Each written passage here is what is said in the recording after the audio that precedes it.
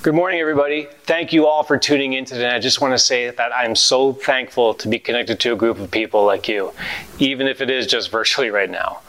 And I don't know if you've been noticing, but a lot of people are throwing around the slogan, "We're all in this together." And that is true no matter what circumstances you find yourself in within this isolation. We're all experiencing the effects of not being able to connect with other human beings naturally, face to face. So while we're all in this together, we're also very alone with the range of emotions that we're feeling and the many parts of yourself that you never knew were there. Now, some of you may remember one of the last messages I spoke on at church, how we were meant for relationships both vertically with God and also horizontally with each other. Now, I know that I'm usually tested on what I preach firsthand, but this has been a bit of an extreme test. The fact still holds true, though, that we're meant for a relationship together, and we are all in this together. As difficult as being apart is, let it be a reminder to you that relationships and community are to be cherished and sought after. In fact, I would wager that community will be one of the major things that people seek after once this virus is eradicated. And guess what? That just so happens to be one of the things that the church is really good at. Not because of anything that we've manufactured, but because the Holy Spirit brings us into unity. So where does that leave us right now? How can there be unity? How can there be community? How can there even be relationship right now? Well, I've been thinking about Jesus and how he went into the wilderness after being baptized and faced his spiritual enemy one-on-one. Jesus purposely left civilization. He purposely isolated himself from others. And it was in this wilderness that Jesus not only grew powerfully close to his Father, but also stood against the devil and defeated him. Jesus was in the battle together with his Father, but he was also alone. We are in this together, but also alone. We're also learning to draw closer to him because everything has been stripped away from us. And we purposely entered into this wilderness of isolation for the greater good that is to come. A lot of people are giving suggestions of what you should be doing with your time right now. And if you're a parent with young children like me, you just don't have time. You just have to survive. If you're alone, you're left alone with your thoughts, good and bad. Both of these situations could be equally terrifying at times, but we are all in this together, right? So how can that be? Because we are left to face the things about ourselves that we normally would not have to face. You could lose yourself in a crowd, busy yourself with all kinds of distractions, give all your attention to work, but now we're faced with self-examination. We have to self-reflect, and most people have a hard time with self-reflection because we see all the imperfections and all the things that need to be changed. Unfortunately, you cannot add a little lipstick, a little foundation, or some hair product to fix your character. It requires something a lot more drastic, a lot more radical. Now, if you're a Christian and you're listening to this, then ask yourself this one thing, and try to be honest with yourself. When people look at you, do they see the characteristics of Christ? And if they could see it before this all started, before this whole isolation thing, could they still see those characteristics now today? I can tell you personally that when I wake up at 6:30 a.m., I do our morning routines, then homeschool my 4 kids, then do lunch, then dinner, then bath time, then bedtime, then work until 11 p.m. I can admit that Christ's characteristics are not always reflected in me. And maybe that's not the best thing to admit on video, but that's okay because I can rely on him to fill in the gaps where I'm not my best self. So why is this happening right now? Why are we in this wilderness? I think God is using this time because he does not want us to live superficial, unexamined lives. He wants us to know ourselves honestly so that we can realize that we are entirely dependent on him for everything. And one of the most important life lessons for us to get right in this time is the significance we place on our desire and yearning for God. When we pursue him at our highest moments and our lowest moments, he is committed to growing us into a person who reflects his character and not our own. Matthew 7:22 through 23 says this, "Many will say to me on that day, 'Lord, Lord, did we not prophesy in your name and in your name drive out demons and in your name perform miracles?' Then I will tell them plainly, 'I never knew you. Away from me, you evildoers.'" To me, this is one of the most eye-opening scriptures, the fact that there is fruit but still no relationship. If we read through the Gospels, though, it's quite clear that the religious leaders of Jesus' day were more interested in ritual than relationship. Their spirituality had little to do with knowing God and becoming like him. And let's face it, that tendency towards legalism and superficial religion is still today a substitute for the genuine life-giving faith that we can have today. The good news, though, is that Jesus exposed the emptiness of religious rituals. Empty because they didn't reflect changed hearts and new lives. Ritual, religion, and law did not cut it. Jesus challenged the people around him by saying, "For I tell you that unless your righteousness surpasses that of the Pharisees and the teachers of the law, you will certainly not enter the kingdom of heaven." Jesus continually set the bar higher. He also said to them, "Be perfect as your heavenly Father is perfect." How is that even possible? Right now it's hard to be perfectly sane, let alone perfect as our heavenly Father. But Jesus had a clear agenda for our lives. He said that, the agenda that he wanted for us was radical transformation towards perfection. He said, "Blessed are those who hunger and thirst for righteousness, for they will be filled." And I've been thinking lately that the way that the world is right now, does not leave any room for religious ritual, which is good. Why? Because following ritual does not create a hunger and thirst for more. Jesus wants our lives to be characterized by a deep longing for God and his powerful, life-changing presence, which is something the Pharisees couldn't even understand. Our longing for God finds its greatest satisfaction as we pursue him. The lifeblood of our relationship with God is communication and communion with him, so that we know with assurance that he knows us and we know him.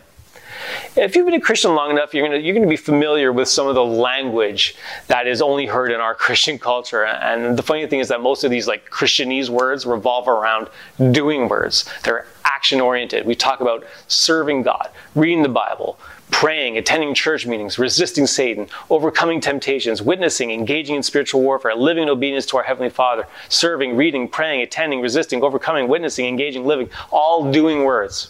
Again, these are good things, but doing words also make it sound like a successful Christian is dependent on our own actions, our own doing. Even as we're in this pandemic, most of the advice that we're given is action-oriented, striving, thriving, surviving, which, can I say, at this point in time, in week 6 or 7 of this pandemic, it's getting particularly exhausting. Maybe we have this whole thing backwards. Maybe we're acting like our faith is regulatory, predictable, and formulaic, especially when we focus on these doing things. Let's understand that relationship is not like a spiritual recipe where we throw all these doing ingredients into a bowl, mix it up, and out comes this beautiful cookie cutter of a Christian with the same look and consistency every time. And if you really think about it, human religion is all about regulation. In fact, all major religions stress compliance and actions. And if that's what I was following right now, I'd be pretty panicked, because action orientation is not going to give you peace. Thank you, Jesus, that the Christian life is not about regulation. It's not about formula or a set of ingredients or actions done in our own strength. It's 100% based on a relationship with our Father, who can say to you, even right now, "Don't worry, my son. Don't worry, my daughter. I have this under control. Rest in my presence right now." And it's in his supernatural work that authentic change is worked out in your life. Why? Because real change occurs on the inside, which is something only he can do. Matthew 11:29, Jesus said, "Learn from me."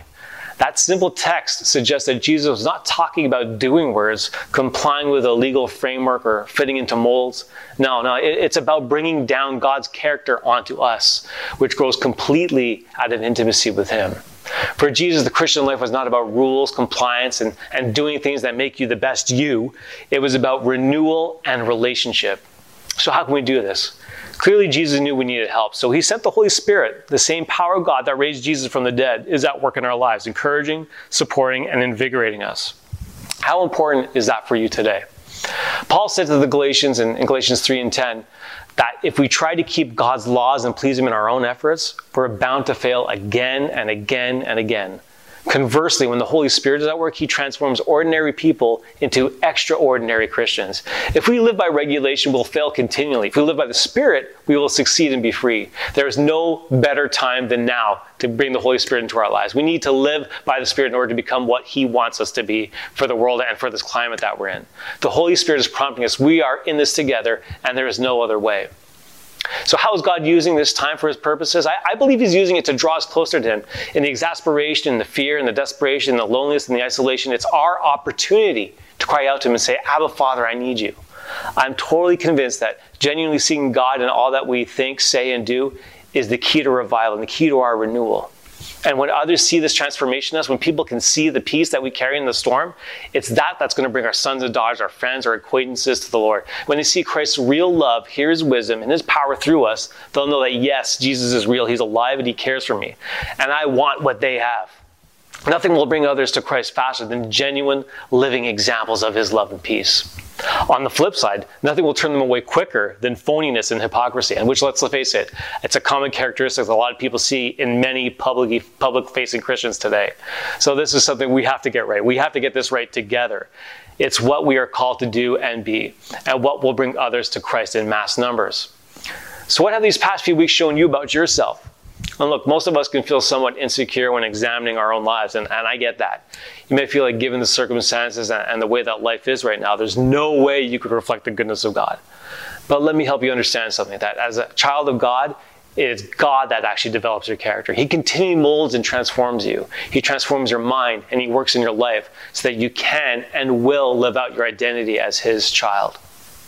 In reality, your desire for Him is actually all that matters. If you want it, He will help you do the work. In fact, He will do all the work as long as you choose to abandon it all to Him. So how will you know that you're reflecting your Father's character? Well, here are a few commandments that demonstrate what it should look like. And yes, these are action-oriented words too, but watch. They're impossible unless you are doing this together with God and by His side. Be holy as He is holy. Forgive as Christ forgave you. Accept others as Christ accepted you. Be merciful as your Father is merciful. Live a life of love just as Christ loved us. Live in light as your Father is light. Always remember the truth that you are God's child. He's lavished His great love on you. And as a good Father, God is saying to you individually, we are in this together. You are not alone. Jesus said, without me, you can do nothing. That's why the Holy Spirit came, to transform our minds, our attitudes, and our actions. And each one of us has something about our lives that we would like to change, especially now, more than ever. Those things have become really highlighted. Maybe you'd like to lose a few pounds, maybe you'd like to have a different job, make more money, or have a better relationship, from the serious things to the superficial. No one's entirely happy with the person that they've become. But you know what? The good news is this, is that God uses this craving for change to remind us that we were created to live a different type of life. Right now, the difficulty of our lives are a really clear reminder that God created us for more. You and I were created to show God's character to the world in such a time as this. And remember, you are not alone. You are together with Him. So let's pray. Lord, we thank You that You see us right here where we are. Some of us in pain and some of us in overwhelming struggle. And even though we feel like we're in the middle of the desert, we thank You that You have not forgotten us, and You never will. Forgive us for not trusting You, for doubting Your goodness, or believing that You're not really there. We choose to set our eyes on You and partner with You today. We choose to be together with You and receive Your joy and peace and reject the lie that we're alone. Thank You that You care for us and that Your love for us is so great. We confess our need for You. Fill us fresh with Your Spirit. Renew our hearts and minds in Your truth. Give us the courage to face another day, knowing that You have gone before us and that we have nothing, absolutely nothing to fear. Amen. Lord bless you. Have a great week, and we can't wait to see you soon. God bless.